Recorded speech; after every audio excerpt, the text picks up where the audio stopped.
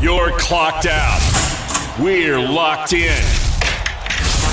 You're listening to Crunch Time with Miguez and Meche here on The Game. 103.7 Lafayette and 104.1 Lake Charles, Southwest Louisiana's sports station. It's a Friday fun show here on The Game, Southwest Louisiana's sports station. Matt Miguez here. The Game hotline, 337-706-0111 as we are broadcasting live from the Evco Development Studios here in Upper Lafayette. Evco Development is a civil construction company that specializes in new multifamily construction. On today's edition of Crunch Time, we've got a ton to get to, including LSU and Louisiana baseball, both on the road. The Tigers in Oxford, Mississippi to take on Ole Miss, while the Cajuns are in Harrisonburg, Virginia for a 3-game series with James Madison. We're also going to talk about the NFL draft like we've done a lot this week, as it's less than a week away now. Plus, we're going to get into some interesting news in the NFL. Welcome in my producer and co-host, Mr. James Meche. James? Jimmy? No. Jimothy? No. Happy Friday, sir. How are you? Happy Friday, Miguel. There you go. Yeah. There you go. Big Cherry, Big Messy. Oh, man. Whatever you All want. the roadblock. Roadblock. Whatever you want to call me. It's fine. It's Friday. It is. It's a Friday fun show. Which means that and not only is it a Friday, but it is a Friday where all of our local teams are on the road. No. Other than McNeese. There you go. But McNeese is being taken care of by the big, bald, and beautiful one. So you and I have the weekend off. Yes. How you going to spend it, bud? Probably doing more mock drafts. This guy.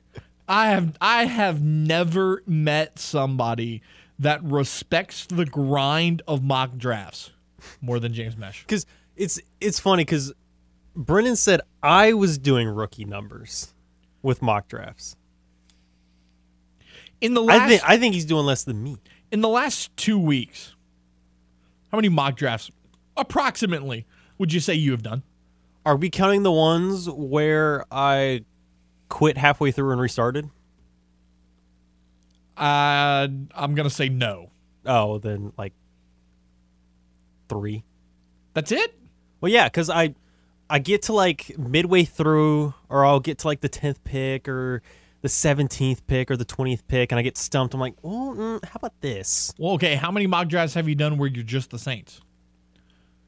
Like for our mock drafts for what we did for YouTube? Just in general.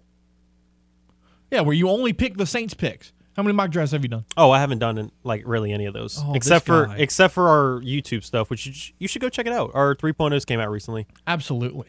At our YouTube channel, at The Game Louisiana. See, if you've only done 3. Because you said the ones where I'm only doing the Saints pick at 29. I've only done that whenever we're doing it for social media. I'm talking about a 7-round mock draft. No. No, this guy. I've only been... You're not as dedicated as I thought you were. See, now I think a little less of you. I've been dedicated to doing the first round because I'm trying to get it to be as accurate as possible. See, now I think just a little bit because less of you. My whole article, which had come out last night on 1037thegame.com, which you should also check out. Yeah, it came out last night. I've been grinding on that. The whole thing is I do the first round. I don't do the second, third, fourth, 7th round. I'll do that for the Saints mocks that we've been doing for social media, but other than that, I haven't been doing that. This guy only cares about the first 32 players. After that, for this year it's 31. 31, even worse. Even worse. After less that, dedication. After that, it's absolutely irrelevant. You didn't get drafted in the first round. You don't get that 5th-year option. You're dead to me. You're right. I mean, that's basically how you just said it. Uh-huh. Yeah, for sure. Let's start with the LSU Tigers, the top-ranked baseball team that will be on the road in Oxford, Mississippi this weekend to take on Ole Miss. Tonight's game got moved from 6:30 to 8:30. So, woof. Eat you some dinner pregame. And then head to the game. Because it's going to be a late night tonight in Oxford. Tomorrow, 2 o'clock, Sunday at 1:30. I saw a conversation, and it actually somewhat makes a little bit of sense. With the game being pushed back to 8:30, would it be wild to hold Paul Skeens until tomorrow? It definitely would be a change of pace because we're so used to him being the Friday or recently with some of these series, the Thursday starter. Well, but you moving him to Saturday, I'm not totally opposed to it. And the reason why is because when you're a pitcher and you know that you're going to start on Friday night and the game is going to be at such and such time, and you have a whole preparation. The final 24 hours are down to the minute. You've got a whole schedule. And then this morning it's found out, oh, we're going to push the game back 2 hours. That could completely throw off the psyche and the preparation of a starting pitcher. So it might be a thing where you look at, if you're Jay Johnson, you look at Paul Skeens, say, hey, do your 24-hour prep over again, and we'll pitch you tomorrow. So I don't think LSU's going to do it. I think they're still going to roll with Paul Skeens tonight. But if I was Jay Johnson, I would not be opposed to the idea of moving Ty Floyd to tonight and then pitching Paul tomorrow. The only thing with that is you also throw Ty's clock off with that. If you're moving him a whole day ahead. That's true. That's the thing. True. So you might as well just stick with Paul at that point because, I mean, he's one of the top pitchers in the country, if not the best. Oh, I would venture to say he's the best pitcher in the country right now. So at that point, if he's the best, he should be able to overcome waiting 2 hours to play his game. That's fair. That's a fair point. For the Cajuns, they're in Harrisonburg, Virginia, to play the Dukes of James Madison. We talked about James Madison yesterday. They're coming into this game with an interesting record. They're 13-7 at home. They've been on the road for the last 4 games. When you look at James Madison, they're 20-16, 5-8 in the Sun Belt Conference. They have struggled to find their footing in the Sun Belt. But if you look at their pitching rotation for this weekend, tonight they're going to go with a right-hander by the name of Ryan Urchelweiger, a 6'1", 205-pound freshman. So far on the year, he is 2-1 with a 2.0 ERA, 16 hits, 8 runs, only 4 earned. He has struck out 16. Their pitching rotation is pretty solid. Todd Mazinski's going to go tomorrow. He's got a 2.78 ERA. He's 0-3 on the season. And then on Sunday, they're going to go with Ryan Murphy, a junior with a 4.64 ERA. Looking at RPIs, though, James, Louisiana comes in at 64, and James Madison comes in at 155, which is a large gap. And if you're the Cajuns, when you're fighting to bring your RPI up, you can't really afford to drop games to a team that has an RPI in the 150s. So if you're Matt Deggs and company, you probably need a sweep this weekend. For sure, 2 out of 3. But you would really want a sweep in this scenario. Also, the Houston Astros will return to the Diamond tonight. They will take on the Hot Atlanta Braves. And the reason I use the word Hot Atlanta is because the Braves are absolutely rolling. 14-5 on the season. They're going to go with Bryce Elder on the mound tonight, 2-0 on the season with a 1.53 ERA. He's pitched 17 2/3 innings, 17 Ks. He's only walked 6, while the Astros will go with Hunter Brown. Very similar numbers, also 2-0 with a 1.93 ERA. He has given up 3 less hits, same amount of strikeouts, and the same amount of walks. James, Hunter Brown, a guy that has only made 10 starts in the MLB in his career. This is going to be number 11 tonight. He's got a very daunting batting order to face. Ronald Acuna Jr., Matt Olson, Austin Riley, Sean Murphy, Eddie Rosario, Ozzie Albies, Vaughn Grisham. It's an interesting group. And they're in Atlanta? Daunting task. But for me, I'm not looking at it like, Hunter, I need you to win tonight. I kind of look at it, since this will be your 11th start and you're just so young, this is just, to me, more of a good experience going against a really good batting lineup. You look at the Astros, 9-10 so far in the MLB, second in the AL West, while the Braves, like I mentioned, 14-5. They're currently atop the NL East. Look, if Hunter Brown can go out there, if he gives you a solid performance, I'm not going to be mad at it. If he could give you, so he's pitched 7 innings his last 2 outings. Mm-hmm. I'm not going to ask for that because that's a lot to ask for. If I'm Dusty Baker, I'm looking at Hunter Brown saying 5 1/3, minimum of 5. If you can get me 6, great. 6 innings of good baseball, great. Hold them to 3 or less runs, and we'll try to go from there. Right, and we'll figure it out from there. But yeah, I agree with you completely. It's a great opportunity for him to get some key experience against, like we mentioned, a really good batting order. So on today's show, 4:30, Cokie Riley's going to join us. We'll talk LSU baseball. We'll also talk about the LSU spring game as that's taking place tomorrow at Tiger Stadium. At 5 o'clock, Jake Crane, host of Crane & Company, he will join us each and every Friday for Jake's Takes. We'll get his thoughts on the top news in sports and his bets for the weekend. And then at 5:30, Emory Hunt, a football game plan. He's going to join us to talk about the NFL draft. Again, 6 days away from the first round on Thursday night. So don't go anywhere. Crunch Time will continue right after this.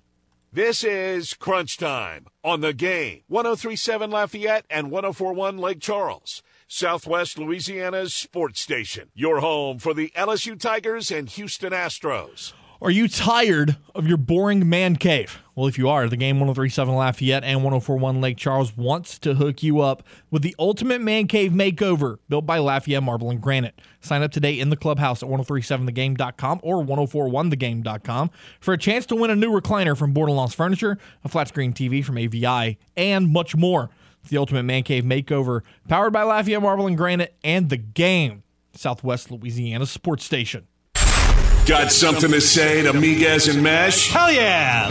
It's easy. Just call the hotline by dialing 337-706-0111. Now, back to more Crunch Time with Miguez and Meche here on the Game. 103.7 Lafayette and 104.1 Lake Charles, Southwest Louisiana's sports station. Welcome back to Crunch Time 419 on your Friday fun show. Matt Miguez, James Meche.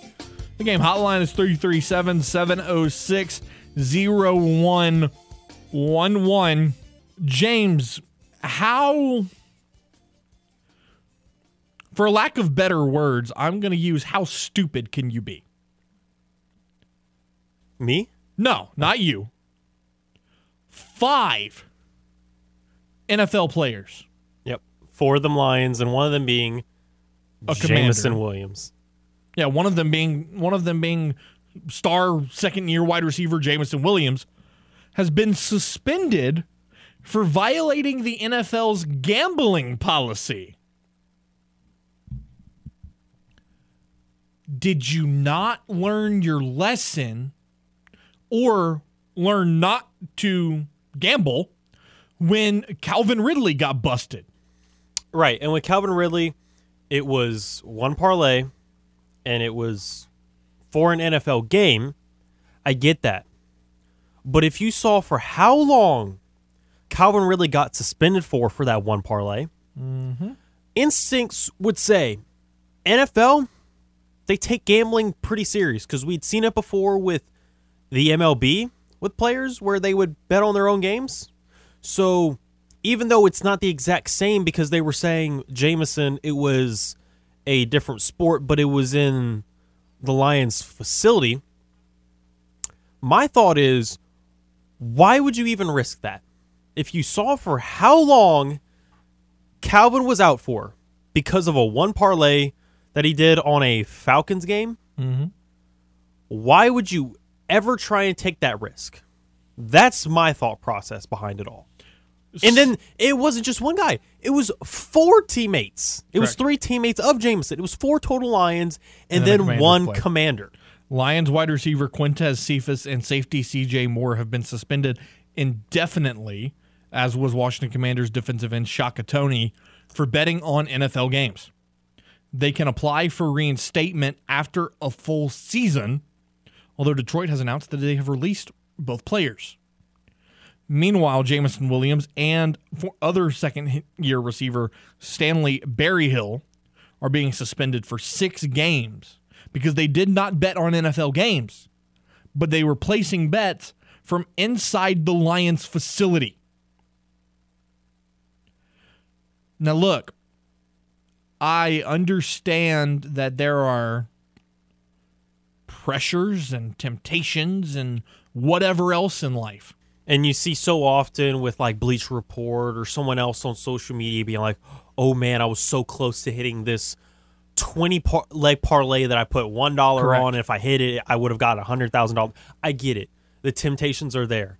But when you're a professional and you play in a professional sport that people are betting on and you've seen the repercussions that other guys have gotten, I don't understand how you think that this is, maybe you don't think it's okay, but that you take that type of risk. How hard is it to stay out of trouble? Like, honestly, I said the same thing with Tyrann Mathieu when he was at LSU. Kid got busted 3 times. When you're a college athlete, but also in the NFL, how hard is it to do what you have to do to be successful and stay out of trouble? It's really not that hard. I stay out of trouble all the time. Okay. Like, it's really not that hard. Do what you have to do to be successful. Go home. It's not hard. I've never understood how, and even with college athletes, like Tyrann Mathieu gets busted 3 times for marijuana. Dude, just stop doing it. How it can't be that hard. And it's like, I know you're young. I know you're in your early 20s, and when it was Tyrann, he was 19. 19. So I get it. You're really young, and I've said it before, like, I'm not going to crucify you for when you're that young doing something dumb, but it's like you have to look at it and you have to try and have some sort of common sense. But it's the fool me once, shame on you. Fool me twice, shame on me. Right. Like this is the first time for Jameson getting in trouble with this. But it was like, if I would have looked at it and I saw Calvin and I saw a year for a parlay, even if I'm betting on a completely different sport, or even if I wanted to, I would look at it and be like, would I get in trouble for this? Like, I would look into it before I even make the bet. I would look, could I get in trouble for this? And in what way, how would I do that? And how can I avoid that? That's just me. I would have tried to avoid it, but I mean, he didn't see that. And I'm not going to say Jameson Williams is a terrible person for doing that, but it was like, it's a dumb thing, and it's like, did you really need to do that? You had somebody paint you the picture of, hey, don't do this, and yet you went and did it. I don't know. Maybe I'm different, but that just doesn't make any sense to me.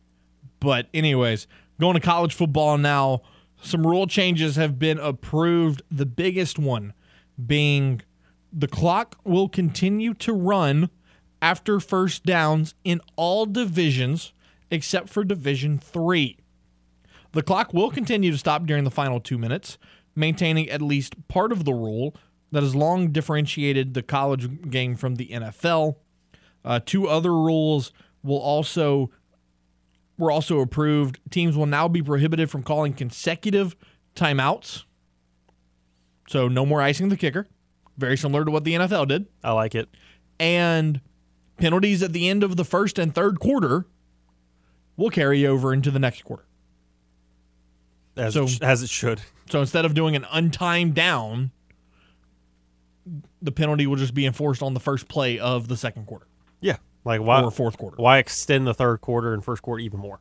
Correct. And I like how you are not stopping the clock anymore for the most part when it comes to first downs, because it felt like, well, this game's, I get it. It's a lot of football, and I love football as much as the next guy. But it feels like these games are taking a little too long with all these first downs, especially when it comes to an offense that they're taking 13, 14 plays in the drive, Correct. And they're hitting first down after first down and after first down. It's like, okay, this is a 2-minute drive that took 9 plays, but in real time, this took like 12 minutes. But you see, it's only going to shorten the game by 8 minutes on average.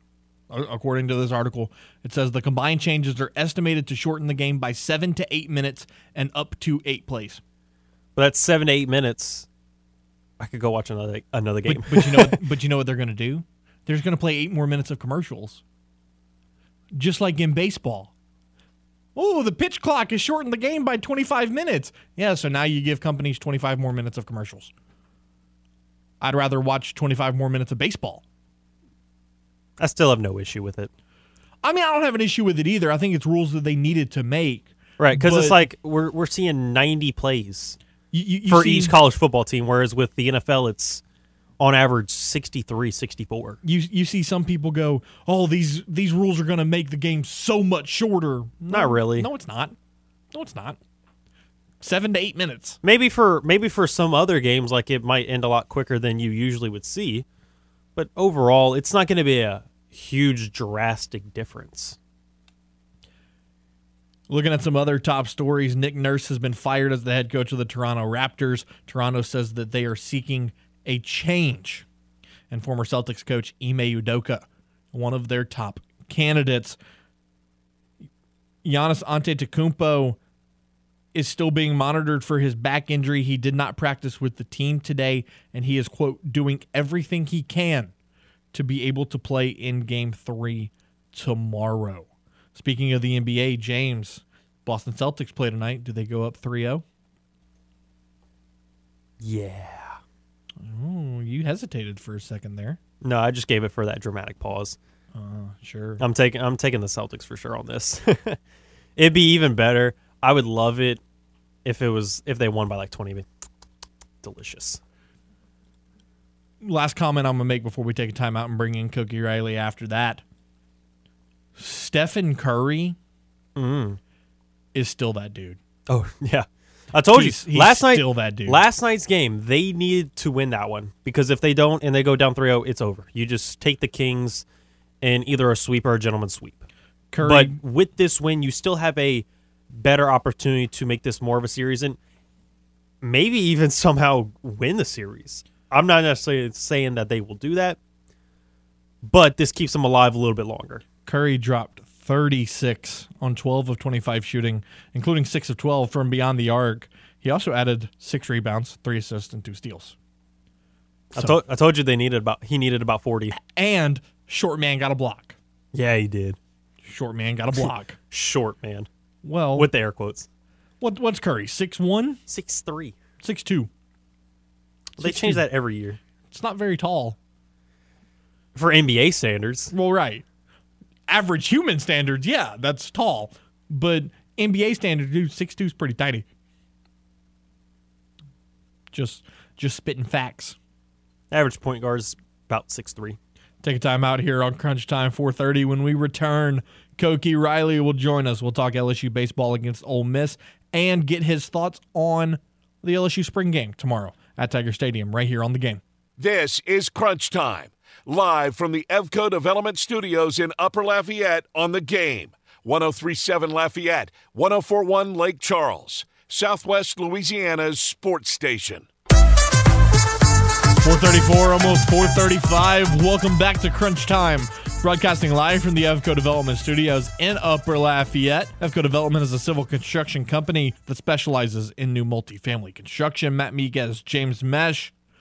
The LSU Tigers on the road in Oxford, Mississippi this weekend to play Ole Miss. There's also a spring game going on in Baton Rouge. Here to talk about both of them is our guy Cokie Riley from the Daily Advertiser. Cokie, appreciate you taking the time, man, on this Friday. How are you? Doing great. How's it going, Matt? Oh, it's Friday. I'm doing absolutely fantastic, man. Ready? That sounds great. Ready for the weekend. So, looking at this series with Ole Miss, defending national champions, got off to a hot start, and then SEC play came along, and they have been struggling. Yeah, absolutely. 3-12 in conference play, just lost to their obviously arch nemesis and in-state rival Mississippi State in a 3-game series. They're on a longer winning streak than LSU right now because they beat Arkansas State on Tuesday. But overall, I'd say that it's been this season has not gone the way that they expected to, especially with Jacob Gonzalez, coming back, and Kemp Alderman, the way he's hitting the ball, and Hunter Elliott returning. Like, they thought they had. I mean, they brought back a lot of the team that won the national championship, and here they are, probably struggling to even make the tournament. Game got pushed back to 8:30 tonight due to weather. How do you think that changes things for LSU? Because, again, we talked about it earlier in the show. There's a certain level of preparation when you know what time the game's going to be, and for it to get pushed back 2.5 hours like it was, that could throw some things off for you. I guess maybe, perhaps, but I feel like they got enough of a heads up to where I think they can properly warm up and prepare for a game like this. I know it's not like they got into Oxford late. I believe I think they left on Wednesday for Oxford, so they've been there for a little while now. And I think they should be ready to get this thing going. And obviously, they have to hope that Paul Skeens is able to pitch the entire road Friday game now, because last time, of course, there was a rain delay in the middle of that South Carolina game on that Friday, and it really screwed up LSU's plans a bit when he had to come out of the game after only 3 innings. So as long as that doesn't happen, I think they'll be fine.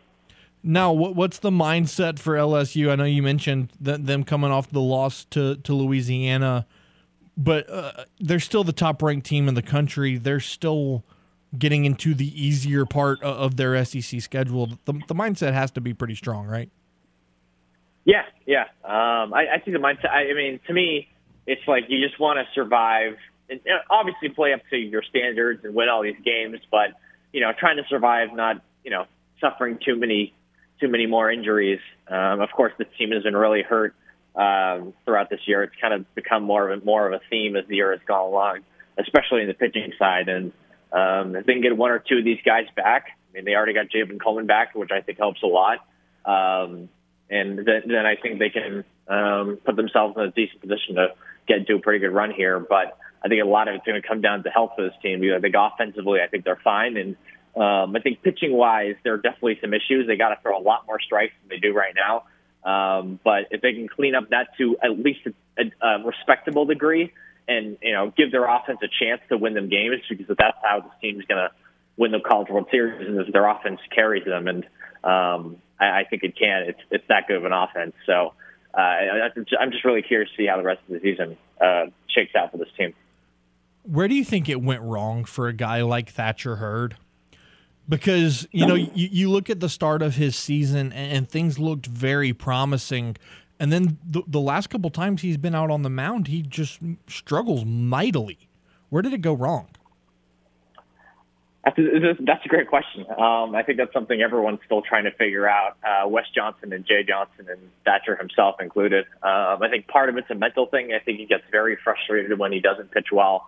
And when I watch him pitch, I kind of see a guy who needs every single kind of he's very meticulous and mechanical, and he's very into analytics and some of the technology that they use to really quantify everything. And I think there might a degree to this might be that I'm saying that to sort of create this outlining of a guy who really cares, and when something goes wrong, it's something he needs to sort of fight through better, and right now he's just not doing it. I think that's part of it, and part of it's just not finding the strike zone. I mean, he's walked quite a few guys ever since he's struggled over the last few months, so month or two. Maybe not two, last month or so. So yeah, I think it's kind of a thing. He's kind of in his own head, and also just the lack of strikes, And then when he finally does throw strikes, they're pitches that are kind of right down the middle, and he's getting hit pretty hard. So yeah, I mean, I think it's a combination of a whole bunch of things, but I'm not 100% sure if he's going to be able to figure it out by the end of the season, though. You talked about the pitching and how it needs to improve for LSU. Paul Skeens obviously having a fantastic start to the season, leads the nation in strikeouts, has a 1.69 ERA. Ty Floyd has come out as a really strong guy on Saturday with a 5-0 record thus far. Christian Little coming around a little bit as a Sunday guy. But I think the biggest issues for LSU have been in the bullpen. Guys like Blake Money and Sam Dutton, and then we just mentioned Thatcher Hurd. They come in, and that's when things just kind of that's when things go off the rails a little bit for LSU. Yeah, I think a lot of that has to do, again, with the injuries. I mean, right now the Garrett Edwards injury is huge. The Chase Shores injury is huge. Nate Ackenhausen has been on the mend with a hamstring problem. If they can just get one or two of those guys back, I think it does a ton to help out their depth. And so they're not leaning on the same guys over and over again, guys like Griffin Herring and guys like Gavin Guidry. Because I think Guidry and Herring are very capable pitchers, and I think for the most part they're definitely serviceable guys you want at the end of games against SEC play. But to me, it's just sort of trying to figure out, not trying to wear on those guys too much like they had to do last year because of the lack of starting pitching they had. This year it's more because of injuries and less of because they don't have the bodies. It's more like they're losing the bodies, as I've been saying. So, yeah, like I think that a lot of it just comes down to depth, and the guys that they have just need to throw strikes. And when they're not throwing strikes, this team's in big trouble because they have the stuff to get guys out. I mean, they have one of the highest strikeout rates. I believe they have the highest strikeout rate of all SEC teams in SEC play. So, the stuff is there. And I think part of that rate being so high is because of Paul Skeens. But even if you take out his number, they're still in the upper half of the SEC. So I think I think the stuff is there, the talent is there, but it's just a matter of throwing strikes. And their walk rates are just simply too high, even though walk rates have been pretty high in the SEC so far this year. So it's just a matter of, trying to find that balance. You brought up Garrett Edwards and Chase Shores. What's the latest on their injury status? How close could they be to returning? Right now, we're not sure. Jay Johnson's been extremely elusive when it comes to sort of nailing down their timelines. I think Ackenhausen's coming back pretty darn soon, and if he comes back, then LSU might have four pretty capable left-handed pitchers out of the bullpen, and which is something they really didn't have last year, and they really needed last year, which is a good thing. But as for Shores and Edwards, honestly, not sure, and I wouldn't be surprised if either were out for the entire season now. Chatting with Koki Riley here on Crunch Time. One more question with baseball before we move on to the spring game. I know we talked about, you emphasized pitchers being able to throw strikes for the Tigers. Outside of that, though, what would be the keys to victory this weekend against Ole Miss? To me, a lot of it's just capitalizing on this team's pitching staff. I mean, their entire starting rotation is 5 ERAs or up. They need to be able to really, really get the bats going this weekend. Because I still think Ole Miss is a very talented hitting team. So, I mean, as long as LSU's bats do what they should be doing against a subpar pitching staff, I think they'll be okay. And I know Hutch Elliott's coming back this weekend, but I don't know how long he's going to go, and he's going to start on Saturday. But again, if he goes more than 3 innings, I'd be surprised. So, yes, they have Hunter Elliott back, but he's probably going to be limited. So they should be able to take advantage of this rotation. Now, looking ahead to the spring game tomorrow, 1:00 inside Tiger Stadium. First of all, what are your thoughts on the field design? I don't know. I like the center. I like the center field logo. I think the logo at the 50 is pretty interesting and a very good, recruiting technique, right? Because that's the logo they use for recruiting quite a bit, I believe. So I think that actually is a pretty clean look in the middle. I wouldn't have that during like games when we get into the fall, and I know that's not going to be the case. But I think for the spring game, why not? For the end zones, I don't know. I'm not really feeling it, to be honest. Something about the color coding and the way the whole thing is sort of structured. I don't love it. What are your thoughts, though? So the end zones, I absolutely love. Like, really? I would say keep those in there for the fall. Like, they're great. Wow. And then the 50-yard line logo, I like the idea of putting the boot just for and leave the boot for the fall and just put the tiger eye over it.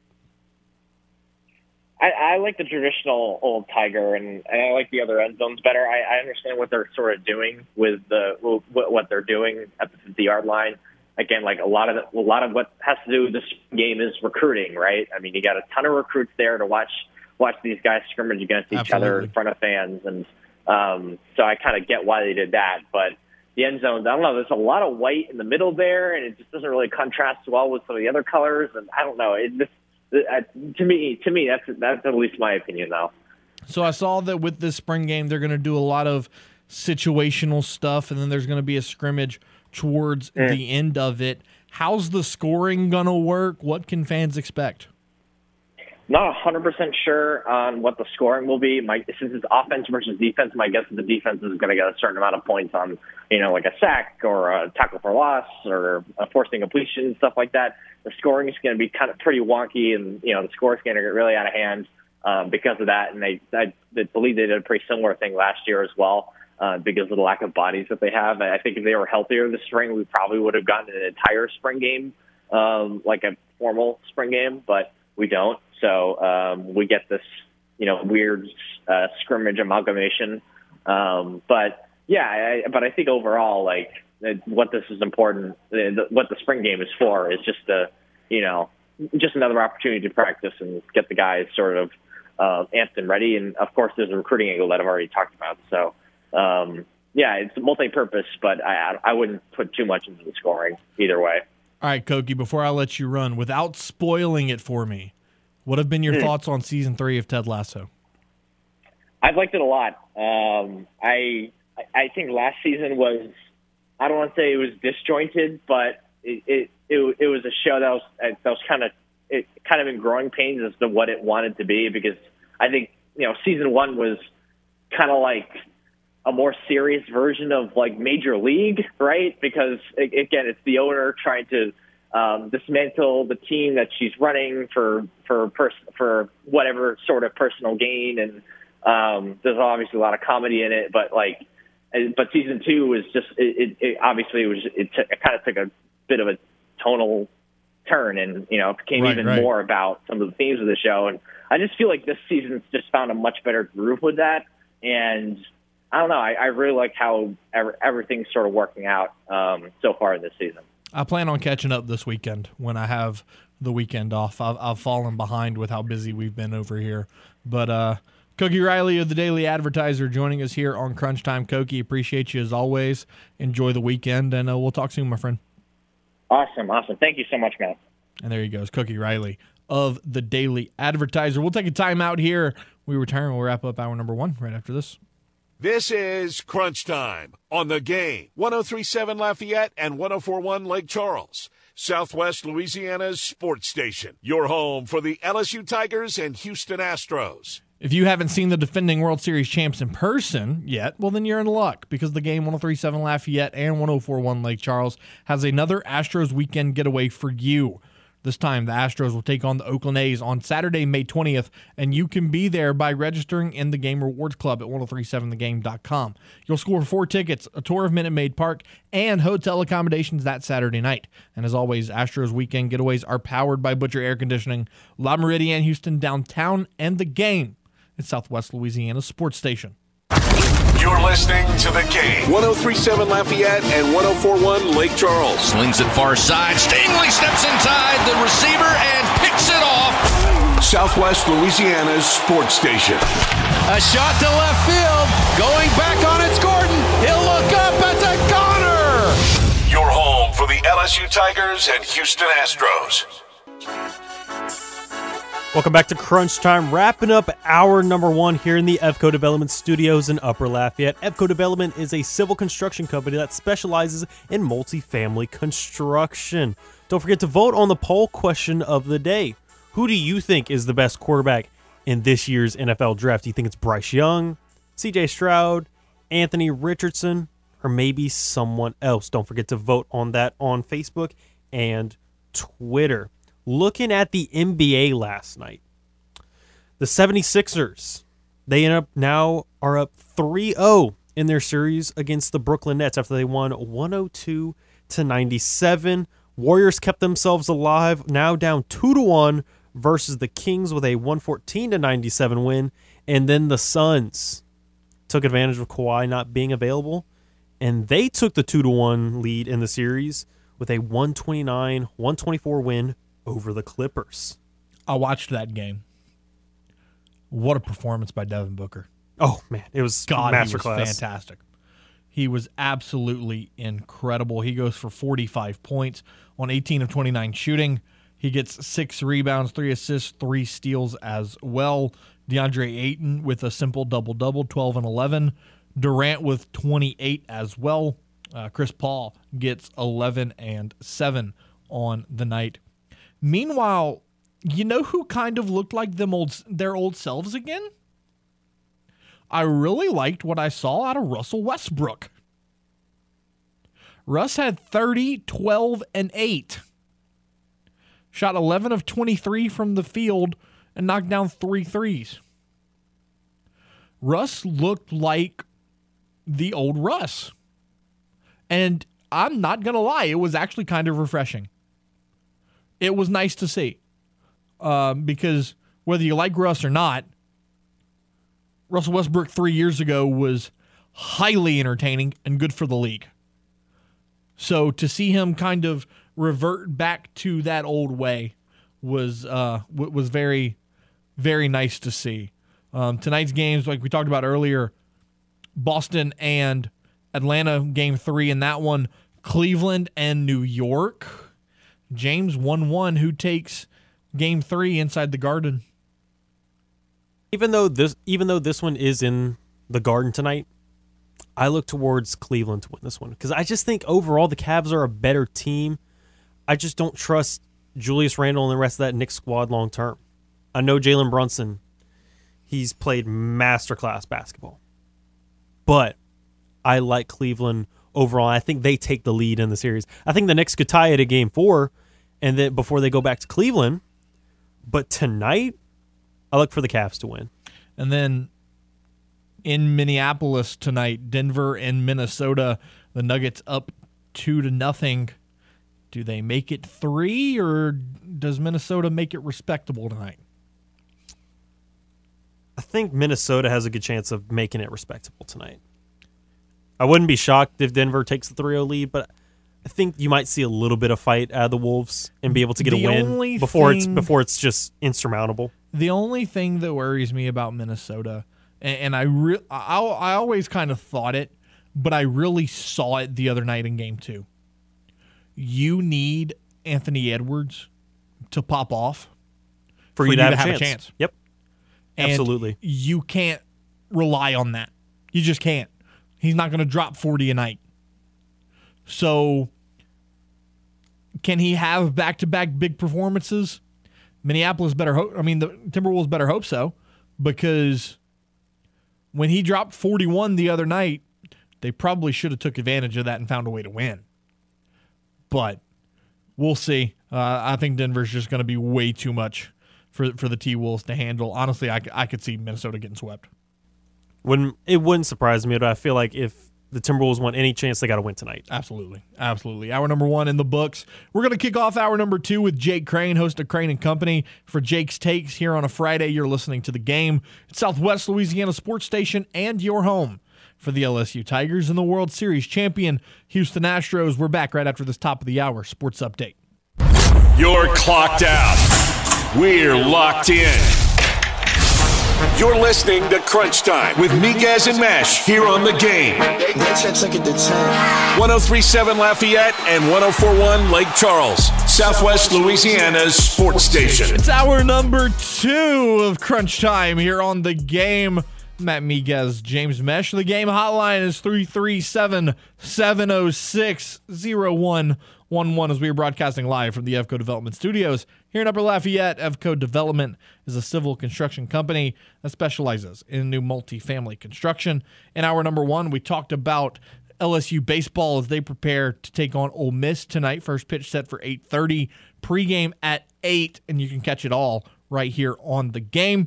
We also talked about the Astros. They're going to play the Atlanta Braves tonight. You can catch that one over on our sister station, Newstalk 98.5. But here in hour number 2, we're going to talk some NFL draft a little bit later with our guy Emery Hunt. But before we do that, let's talk with our guy Jake Crane, the host of Crane & Company, every weekday morning. Jake, what's going on, man? How are you? Guys, I'm doing great. Talking to y'all, that means it's Friday, so it's always a good time. So question number 1 I have, last season or maybe even 2 years ago, Calvin Ridley was suspended for betting on games. Mm-hmm. So you would think that the rest of the league would be like, hey, maybe we shouldn't do that so that we can not be suspended and continue to get paid. Yeah, look, here's my thoughts on it. It's you're already rich, let's be honest, but at the end of the day, if you're not betting on your team and you're betting on other sports, like, why does that matter? Like, why should you not be able to do that? Like, I get it's the rule. I'm not saying they didn't break a rule. They know the rules of the NFL. They've got to suffer the consequences. But I just don't understand, like, why you can't do that. I think the part that bothered the NFL in terms of Jameson Williams' situation is the fact that he was betting inside the team's facility. Okay. Like, well, what difference? Does he have some like magic or something? Like, why does it matter where? Like, what, do you have an advantage?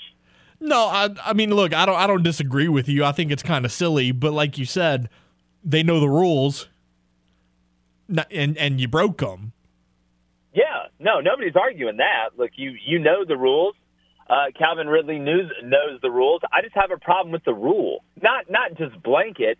To be honest with you, I mean, if you really look at it, outside of betting money line, if you bet on your own team or another team or something like that, it creates a lot of problems. But like betting on other sports, I mean, I don't care if you're at the place where they're playing the sport, you're betting on it. How bad do you feel for Drew Smiley right now after losing his perfect game after colliding with his catcher? Man, here's the way I view that. At the end of the day, it sucks. There's no way around it. It's unfortunate. I don't blame the catcher. It was just kind of a bang play that happens. But at some point, you got to sit back and realize, hey, man, I'm still rich. So like that should make him feel better, in my opinion. But it's tough. You never know. You may never have that again or have that opportunity again. But at the end of the day, I mean, he's still got it pretty good. I'm gonna give you crap real quick. I love to throw this jab at you. What are your Atlanta Falcons doing releasing Casey Hayward? Man, I don't get it. For everybody out there, I promise you guys, I don't have a problem with the Falcons. It's not like we're beefing or anything like that, but I'm just not a Oh, you're a Saints guy. Falcons fan, man. I'm more of a Saints fan than a Falcons fan. But look, when it comes down to what the Falcons are doing lately, I have a lot more questions than there are answers when I look at it. I just don't see how you expect to be good when you don't have any good players. Like, we'll see what happens in the draft. Still the rest of the offseason. But, look, if I'm going to sit up here and try and explain what the Falcons are doing, I might as well just try and tell you where the Holy Grail is while I'm at it. And speaking of the draft, With the first pick in the 2023 NFL Draft, the Carolina Panthers select Bryce Young, because their brains work. I mean, he's the best quarterback in the draft. C.J. Stroud, I'm not saying C.J. Stroud's bad. Mm-hmm. To me, it's Bryce Young, C.J. Stroud, Gap, Hendon Hooker, then everybody else. Like Gap, then everybody else. So somebody will reach for Will Levis, and Anthony Richardson will probably go high. But there's no way you don't draft Bryce Young. He's the best anticipatory passer. I think he does the best job of identifying what's in front of him quickly. He's able to extend the play from inside and outside of the pocket, keeps his eyes downfield, makes good decisions. His arm's good enough to be able to make all the throws, which is all you ask, but he also has touch and the ability to have feel when he puts the ball in the air, not just in the shorter intermediate game, but in the deep game as well. So, and he's apparently like the smartest man alive after that test they gave him. So it's the total package. Now, it kind of just depends on what happens, but with the Saints at 29, if they don't trade up, where do you see the Saints going? Maybe not a specific guy, but what position do you think they go? Look, you bring in a new quarterback. You want to surround him with weapons. I know Michael Thomas is coming back, but can you really bet on that? I like Olave. I like some of the pieces, but I think you take the best available, to be honest with you, with the Saints right now. I mean, you have your board. You have your guys ranked where you have them. If there's a guy maybe you think that's a big steal that you didn't think was going to be there, I don't know if the side of the ball really matters. Now, Jake, I've heard people say, and I kind of agree with this, but I want to get your take on it. When looking at the quarterbacks in the NFL draft this year, I've heard people say that Anthony Richardson has the most potential, but C.J. Stroud probably has the highest floor. What are your thoughts on that? Yeah, look, Anthony Richardson, in my opinion, if he goes to the right situation and he's not thrown in the fire and he's able to develop and understand it's more than just athleticism, I think he has a chance to be special. But I think Bryce Young's got the most potential. Otherwise, I wouldn't say he'd be the first pick. And I think C.J. Stroud, from a pure passing standpoint, is the best passer in this draft. But I think Bryce is very accurate. He's deadly accurate, not as accurate as CJ, but he's a better anticipatory passer. Obviously, that term kind of speaks for itself in what it is, but if you look in the NFL, there's not a lot of open windows. You got to throw guys open and be able to anticipate where they're going to be and have that depth perception and ability to deliver that ball early. And I think Bryce is able to do that. Therefore, I think his game will translate quicker to the next level. So people are going to say floors and ceilings and systems and all type of stuff, but I think Bryce has the most potential, but that's not to say that I don't think Anthony Richardson could be something. Now, I don't believe in Will Levis. I'm going to go ahead and tell y'all right now. 6 tight ends in the first 2 rounds of the NFL draft. I looked at a mock draft earlier today. It had 6 tight ends going in the first 2 rounds. Well, you know what I say to that is, and I talk about this with the nickel on defense. Some people call it the slot corner. I can't stand that. I call it the nickel. They're almost a tight end in the defense because the best ones can do both, right? Like the best tight ends can block, and then they can run routes and make catches and do things athletically while being physical. Well, a nickel on defense has to be able to cover. He has to be able to come in and help set the edge sometimes or maybe dive in and make a play. He's got to be able to go man or zone. And sometimes, you bring him in certain situations on exotic blitzes. So those guys are rare, right? The ones that are really good. And it seems that we've had an influx of talent at both of those positions, to be honest. But 6 tight ends is just it may be an anomaly. I mean, we see that every now and then. But even if it is, it just shows you, how talented some of these guys are. Chatting with Jake Crane, host of Crane and Company. NBA playoffs, what's been your thoughts so far? Man, battle of attrition. Everybody's hurt, and it seems to be like the stars. Joel Embiid was lucky to make it out of the game of his life the other night. But I think you've seen the teams that are able to rely on that depth and maybe come back from an early loss, like the Bucks, for example, in Game 1 against the Heat. Giannis goes down, and then they're able to come back when they know they're not going to have them and win a big game. But, you go across the board. Kawhi was out last game. Tyler Hero broke his hand. Giannis has been down. Joel Embiid's been in and out. There's been injuries all over the place. And so the best teams and the most physical teams are the ones that are going to advance. And let's make no mistake, I'm not in love with the NBA regular season, but the playoffs, it gets physical. It's a different game, so it's been fun to watch. Looking at college baseball, LSU going to be in Oxford, Mississippi to play Ole Miss this weekend, and quite a few heavy-hitting matchups, including a top 25 matchup in the Sun Belt between Coastal Carolina and Southern Miss. What games are you watching this weekend? Oh, man, there's a ton every weekend.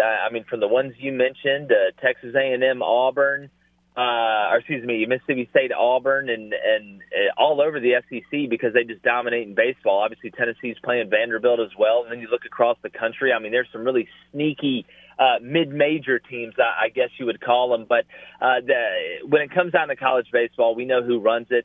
Looking at LSU, how crazy is it? Not even talking about LSU. How crazy is it that Ole Miss and Mississippi State just aren't that good? Right.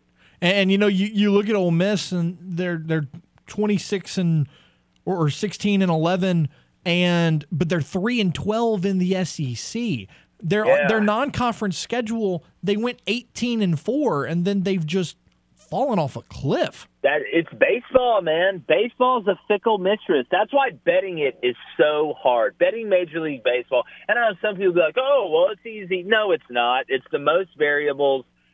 In my opinion, out of the big three major sports, and it's wild. But who knows, man? That's the great thing about baseball. You can see LSU win it, or you can see Coastal Carolina win it. What picks are you making this weekend? Man, obviously you look at the NBA, but the NHL, it's been good to me. Speaking about great playoffs, this NHL playoffs has already delivered. I'm looking at this Panthers-Bruins series. The Panthers beat them twice during the regular season. We know the Bruins had a historic year. I don't think you'd be crazy taking the Florida Panthers plus 120 tonight.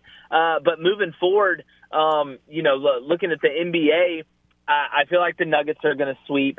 Obviously, the line's 2.5 tonight. I'd jump on that like a fat kid in the Cupcake Factory. But there's some good bets out there, man. Yeah, you brought up the Panthers and Bruins. Could it be another case of the President's Trophy curse? Every time a team wins the President's Trophy, they struggle in the playoffs. Yeah, and this would be the worst one, right? Because Absolutely. The Bruins had the most historic regular season in the history of the NHL. So it would only be fitting for them to lose in the first round after winning the President's Trophy, and then the Leafs not advance once again in the first round, even though they beat the Lightning to a pulp last night. Jake Crane, host of Crane & Company, joining us here on Crunch Time each and every Friday for Jake's Takes. Jake, appreciate you as always. Have a hell of a weekend, and we'll do it again next week, talk about the draft. Hey, you too, brother. I'm about to throw some steaks on the grill and enjoy some sports tonight. Y'all be good. Good for you. Jake Crane, host of Crane & Company, joining us here on Crunch Time. We'll take a timeout. When we return, James and I will look at the Zurich Classic in New Orleans. We'll dive into his mock draft, and then Emory Hunt joins us at 5:30 right here on The Game.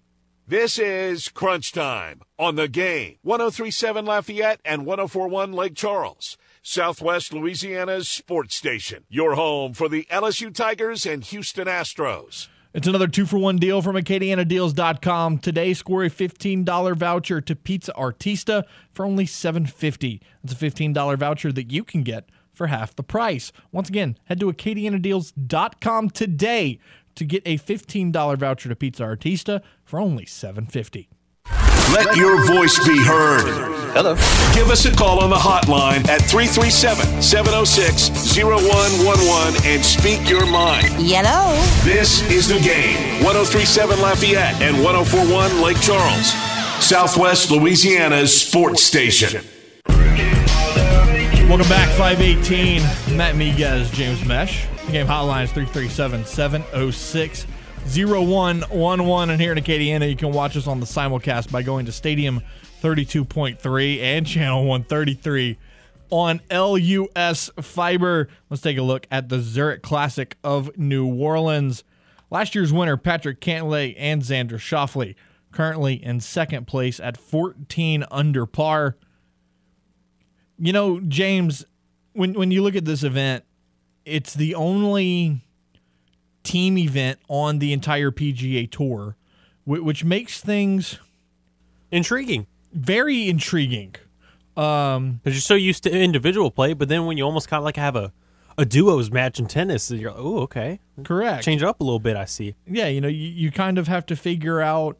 So the way they do the scoring is basically, say one guy gets a birdie and one guy gets a par, the team gets a birdie. It's a better of the two. Yeah, you take whatever the best score is. So if one guy goes quadruple bogey, but your teammate gets a par, You get a par for the hole. he saves your behind. I mean, if somebody is willing to take off for like half the holes and the other one tries for the other half, I mean, Right. There's a real philosophy there. There's a huge philosophy there. The leader currently is Hostler and Clark, 16 under par. A couple of other teams to keep an eye on. Kitayama and Montgomery, 12 under. Looking down, Billy Horschel and Sam Burns are at 11 under. The Fitzpatrick brothers, Matt and Alex, at 10 under. And the cut, and this is what's odd to me, because usually your cut hangs around 2 under, 1 under, par or even. Even. What's that? Projected cut is at 9 under. What? I mean, to be fair, with the highest team being at 16 under, Oh, man. it makes some sense, especially with how many teams that are at least 10 under. 9 under. That's almost unfair. That is almost unfair. But James, Have you looked at Daly and Duval, where they're at all the way at the bottom? oh no, is their score? Oh my God. They're 14 over. Well, of course, it's John Daly. I know, but it's still funny to see how everyone, Right. they have normal The scores. worst scores like 1 over and then 14 over. Good old John Daly. He never changes. Now that's opposite ends of the spectrum right there. That guy is he's just something. A piece of work. He is something. A team that's surprising to me that they are struggling, and they still got time. They've only played 13 holes today, so they still have 5 more to go. Max Homa and Colin Morikawa, they're at 8 under right now. They need to get one more spot if they want to play through the weekend. So it'll be interesting to see if Homa and Morikawa can pull that off and stay down in New Orleans throughout the weekend. Meche, let's go look at your mock draft. Let's go.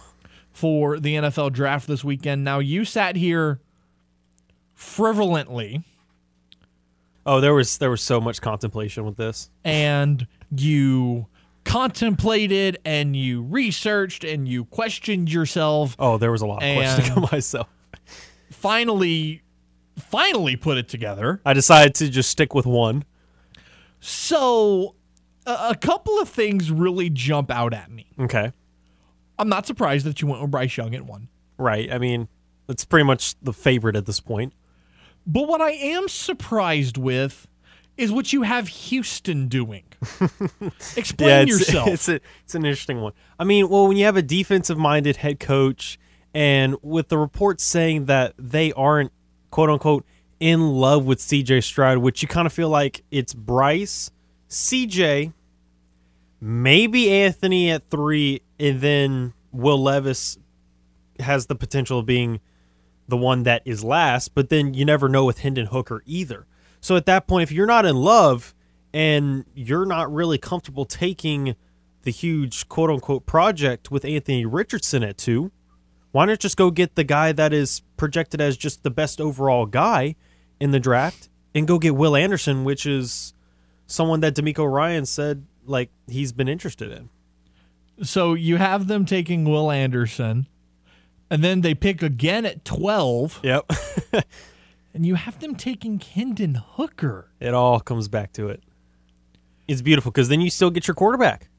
And you have them with that 5th-year option, like I've been talking about. You love that 5th-year option, don't you? It's so big. You love that 5th-year option. Why do you think so many people try to get back into the first round? It's one more year that if it's a guy that you really like, you don't have to pay him like $20 million. You can still have him on that rookie contract for one more year. So another pick that really kind of caught my eye is you have Seattle at 5. Yeah. Taking Jalen Carter. Now, look, from a talent perspective, I don't disagree. Jalen Carter's an animal. But with all the off-the-field issues that he's had this offseason, I thought you would have had him dropping further than that. Just to me, he's too good of a talent to pass up. That's how I see it, because you are needing that you need help at the defensive line if you were Seattle. You don't have a lot of talent there. You have a couple of guys that could be rotational pieces, but none of them should be really consistent starters in my eyes. So if Tyree Wilson and Will Anderson are gone at 5, if you don't trade down, you don't necessarily need to go grab a cornerback like Devin Witherspoon or Christian Gonzalez. Why not just grab probably the best overall talent, best player available at that point, and just draft position of need? Like, to me, it just works out. This guy's got 5 wide receivers going in the first round. It's all the tail end. You've got Smith and Jigba at 13. Mm-hmm. You've got Addison at 21. And then you go back-to-back receivers with Downs at 25 and Johnston at 26. And then you have the Chiefs getting Zay Flowers at 31. Now, this is intriguing because Zay Flowers thought that he was done with his draft prep. Yep. And then he gets a phone call from the Kansas City Chiefs, says, hey, we're going to fly you to Houston. And you're going to go work out with Patrick Mahomes. To go have a private workout with Pat Mahomes. Like, that's a telling sign to me that you are really high on Zay Flowers. And you know who else? Not only the Kansas City Chiefs, but Patrick Mahomes. Right. NFL quarterbacks don't just have private workouts with draft prospects. With just any player. Right. Like you're not doing a workout with a draft prospect unless you want that guy on your team. Unless you see something in him and you want to go check it out for yourself and see, like, could you build chemistry right away with that receiver? Yeah, absolutely. Any other picks in this draft that you want to defend, don't agree with, or you've gotten some heat for? I mean, I feel like Dawson may be upset that I didn't take Michael Mayer at 29 with the Saints pick. But no, outside of that, I feel like this is a pretty solid one. Obviously, it's not going to be all the way correct. I feel like I feel like with this one it could be correct, but there's a reason why I'm doing one more before the draft. Michael Mayer is, now don't get me wrong, the guy's talented. I'm not going to take that away from him. And I'm not going to take away the fact that he's going to make some NFL team very, very happy. However, I don't want him in New Orleans. and I'm gonna tell you why. Yeah, tell me why. Tell everyone why. Tell the class. I think he's out. I think he's Adam Troutman all over again. Ooh, interesting. They are very similar players. I know that Meyer played at a much higher level with Notre Dame than Adam Troutman did at Dayton. Correct. But there's a few level steps taken step forward. For sure.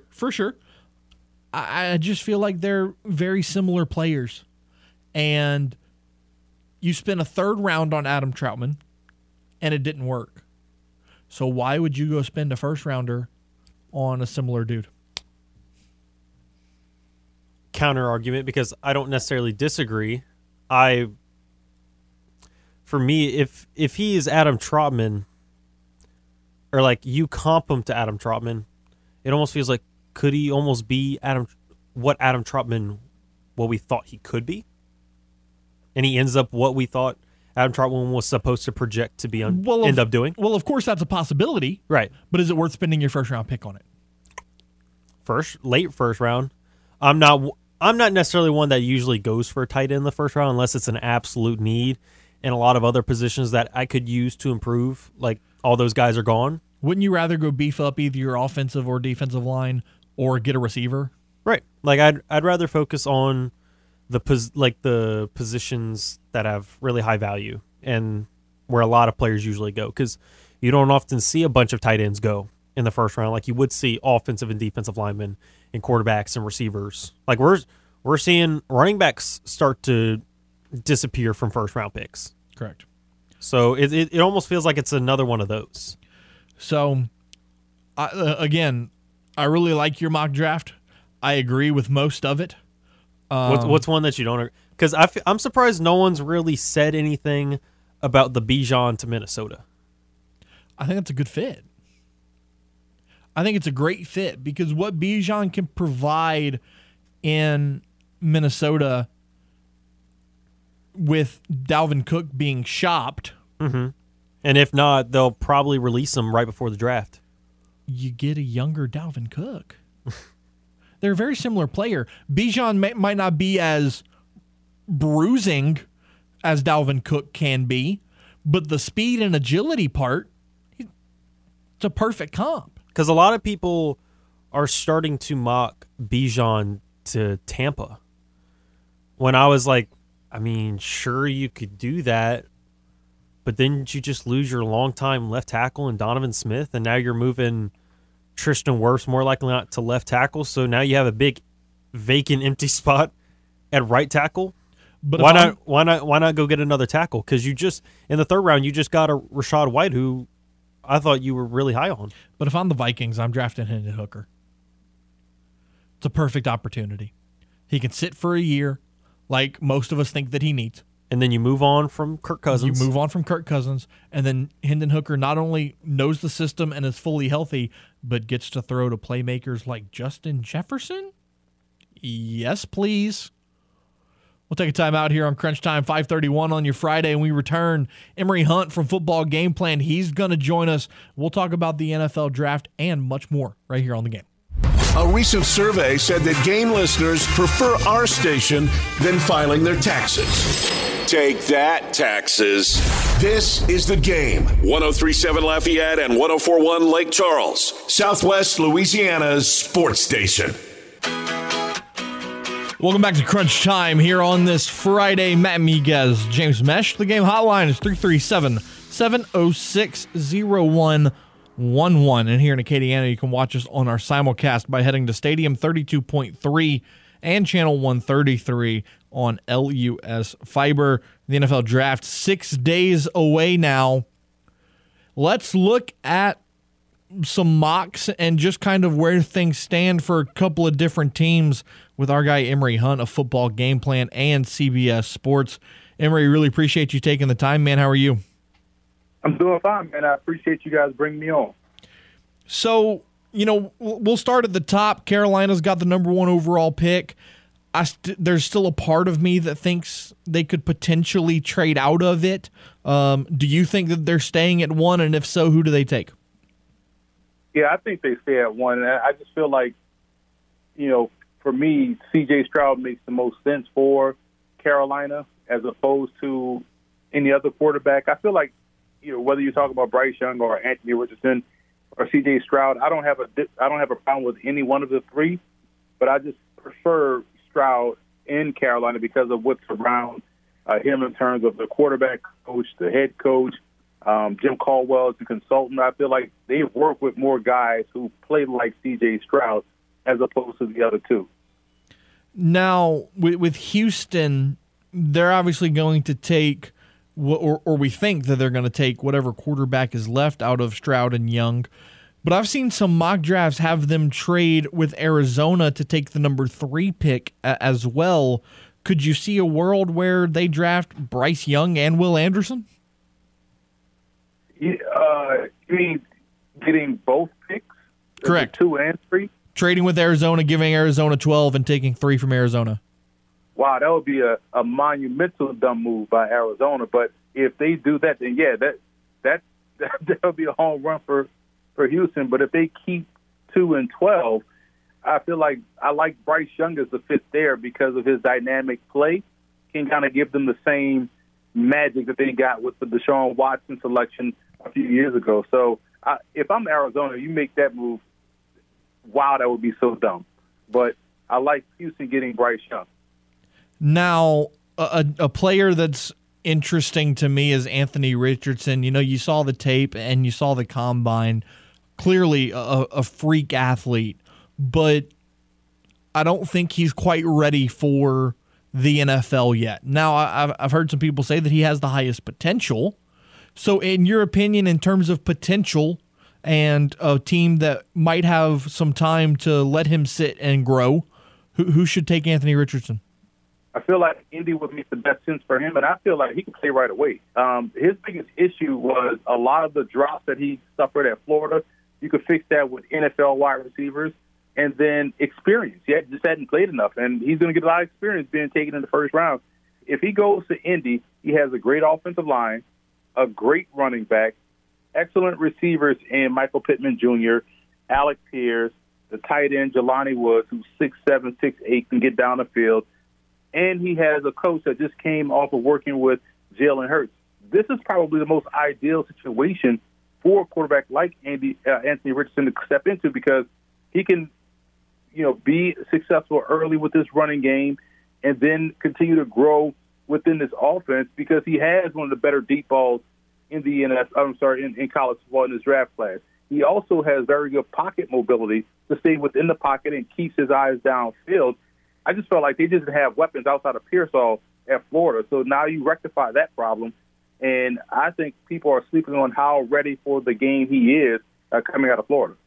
Now, looking at the rest of the first round, obviously there's some big names there with Jalen Carter, Bijan Robinson, Lucas Van Ness, and a handful of others.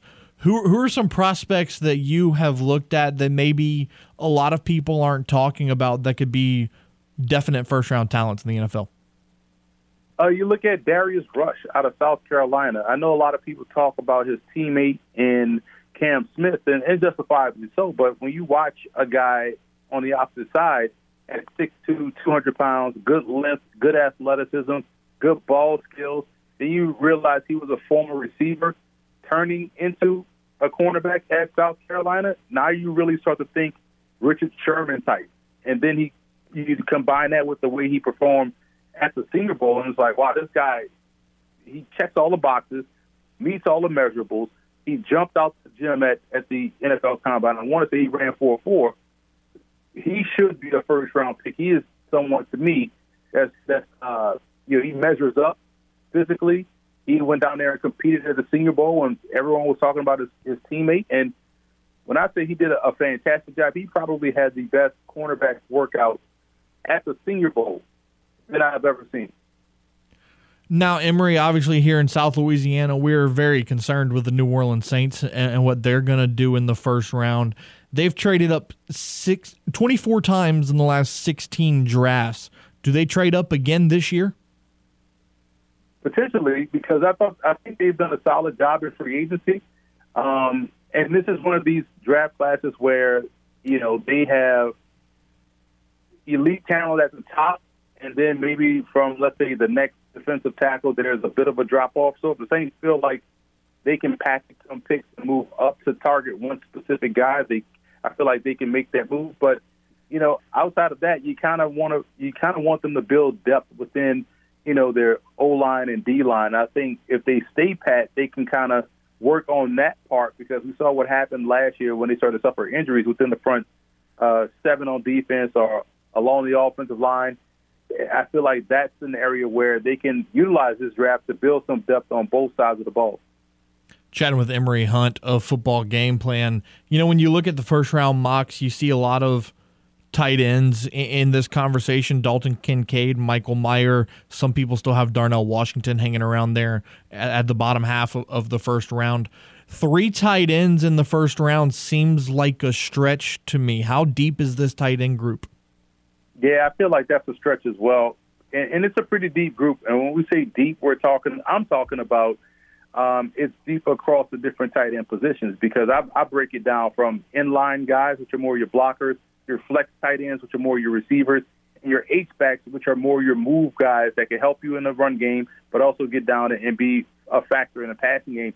It's deeper across the board. So it's not just stock with flex guys or inline guys or whatever.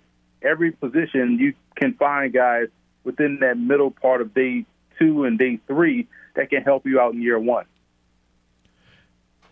Looking at some of the later rounds, and I know you're a Louisiana Raging Cajun grad, and when you look at it, Michael Jefferson was probably the most surefire prospect, but after getting in that car accident, his career, or at least his season in 2023, is in jeopardy. Is there anybody else from UL, Andre Jones, Eric Guerra, that you could see getting drafted? Yeah, that's a great question, man, because I feel like people are sleeping on Johnny Lumpkin, the tight end. He raised a lot of eyebrows at the NFLPA Bowl with how well he ran routes and how well he did, catching a football. You talk about Jones. Jones has that length and athleticism that you don't see every day. And I feel like he's another one that really helped himself at the East-West Shrine Bowl. And Chris Smith, with his ability to return kicks and catch the ball out of the backfield, could be someone on day 3 that could find himself getting picked up because of his special teams powers. Guerra, the special teams again. Can you play in that on those units? He's an excellent special teamer. It's so many talented Cajuns in this class, man. I'm just surprised we're not talking about Cajun offensive linemen. And it's funny to think about it when you look at Osiris Torrance. You just imagine, like, wow, this offensive line the Cajuns had at one point had Max Mitchell, Osiris Torrance, Dotson, and Robert Hunt, like unbelievable, So I feel like there's enough Cajuns to go around for everybody. So it wouldn't surprise me to see a little bit of spice get sprinkled around the NFL this weekend or next weekend. Were you surprised to see the 5 players in the NFL got suspended for betting on games after everything that happened with Calvin Ridley just last year? Yeah, not surprised kind of surprised at the suspension. Surprised at what's going on in these wide receiver rooms. Like, why are they the ones that keep getting caught betting on football? Like, what's going on? Like, and I know Shaquille Shaka Tony is one of them, and we now have a defensive back too. It's like, man, there's 2 wide receivers. Like, what are y'all doing in there? But especially after we saw what happened in the earlier year, last year with Ridley, to put yourself in that situation, man, you should. When you saw Ridley, a star young player, get suspended for a year, you should have had a whole seminar on betting, the pitfalls, what the rules say, what you can or can't do. You should have known the rules like the back of your hand after that day, because it showed you that the NFL didn't care if he was a star young player or someone on the back end of the roster. They was going to suspend you for a year, because that's a no. They can't bend on that policy. That's the foundation of why we watch the NFL, and so you can't bend on that. So they have to suspend you for a year. I'm surprised they got caught. One last question for you, Emory. Down the road in Baton Rouge at LSU, there's quite a few players in this draft: Jay Ward, B.J. Ojulari, Jaquelin Roy. In your opinion, who's the first Tiger off the board? Oh, man, I would probably say Ojulari, because we may see a run on edge rushers earlier in the draft. So it kind of pushes guys up because you got to grab them. Otherwise, you're going to, quote-unquote, run out. So I feel like Ojulari would be the first one off the board, because I expect to run on that position. Emory Hunt of Football Game Plan joining us here on Crunch Time. Emory, appreciate your time as always. Enjoy the busy week next week, and we'll talk to you again soon, my friend. Appreciate it, man. Thanks for having me on. And there he goes, Emory Hunt of Football Game Plan and CBS Sports. We'll take a time out here on Crunch Time, and we'll wrap up today's show right after this. This is Crunch Time on the Game. 103.7 Lafayette and 104.1 Lake Charles, Southwest Louisiana's sports station. Your home for the LSU Tigers and Houston Astros. If you haven't seen the defending World Series champs in person yet, well, don't worry. The Game 103.7 Lafayette and 104.1 Lake Charles wants to hook you up with another Astros weekend getaway. Houston takes on the Oakland A's on Saturday, May 20th, and you can be there. Register in the Game Rewards Club at 1037thegame.com to score 4 tickets, a tour of Minute Maid Park, and hotel accommodations that Saturday night. Astros weekend getaways are powered by Butcher Air Conditioning, La Meridian Houston Downtown, and the Game, Southwest Louisiana sports station. From the Louisiana Raging Cajuns to the latest with the New Orleans Saints and Pelicans, Miguez and Meche cover it all. I'm not worried. I think it's something that I can get under control. Now back to more Crunch Time with Miguez and Meche here on The Game. 103.7 Lafayette and 104.1 Lake Charles, Southwest Louisiana's sports station. Currently in the top of the third at 5:53 here on your Friday, Louisiana trails James Madison 2-0 over in Harrisonburg, Virginia. The Cajuns have already committed an error and have stranded 3 runners in the contest. James Madison's runs coming off of a error and then an RBI ground out to second base to advance a runner. Once again, 2-0 in the top of the third, 2 outs and a runner on second for the Louisiana Raging Cajuns. Once again, LSU doesn't play till 8:30 tonight. Pregame begins at 8. You can catch it right here on The Game. Meanwhile, the Astros getting ready to get underway. You can catch pregame beginning right now over on our sister station, News Talk 98.5. James, like I said, you got a weekend off. You talked about doing some more mock drafts. You got any other big plans for the weekend? You go play some basketball, some foosball. Because it's not devil, mama. I don't know. I'm gonna see what I can do. This man said football's not the devil. It's not, mama. If you disagree that The Waterboy is, in terms of comedies, Okay, I was gonna say. like a top 10 movie, I don't know that we can be friends. I just don't. Where do you put dodgeball? Oh, up there. Up there? Up there. Like top 5? Maybe. Sports comedies may be the best.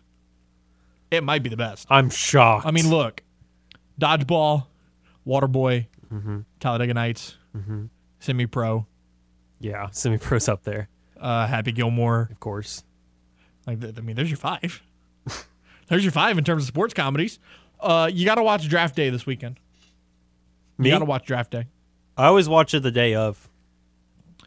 This man watches it the day of the draft. When are you going to find time to do that this year, though? Same way I did last year. You going to wake up early? Just, as soon as I wake up at like 10 o'clock. Poor James is going to have to wake up at like 8 o'clock. God. I don't know if you're going to make it, bud. I don't know how I'll survive the day. You might not. No, I'll just play it I'll play it like Tuesday. And even if I can't, I'll just play it Wednesday night.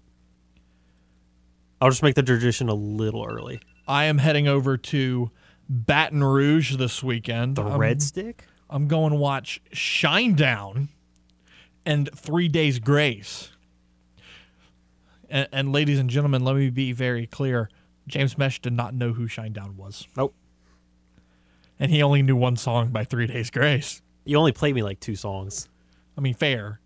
But so, I mean, I'm 50% if you want to get technical. This guy. I know there's only like 3 years between us, but there's a 20-year gap in terms of music and movies. And hey, man, you else. got into music before me, so I'm not surprised that you won Guess That Tune. And I'd win it again. Probably. Yeah, probably. I mean, if we keep throwing stuff from the early 2000s and the 90s. You child. You baby.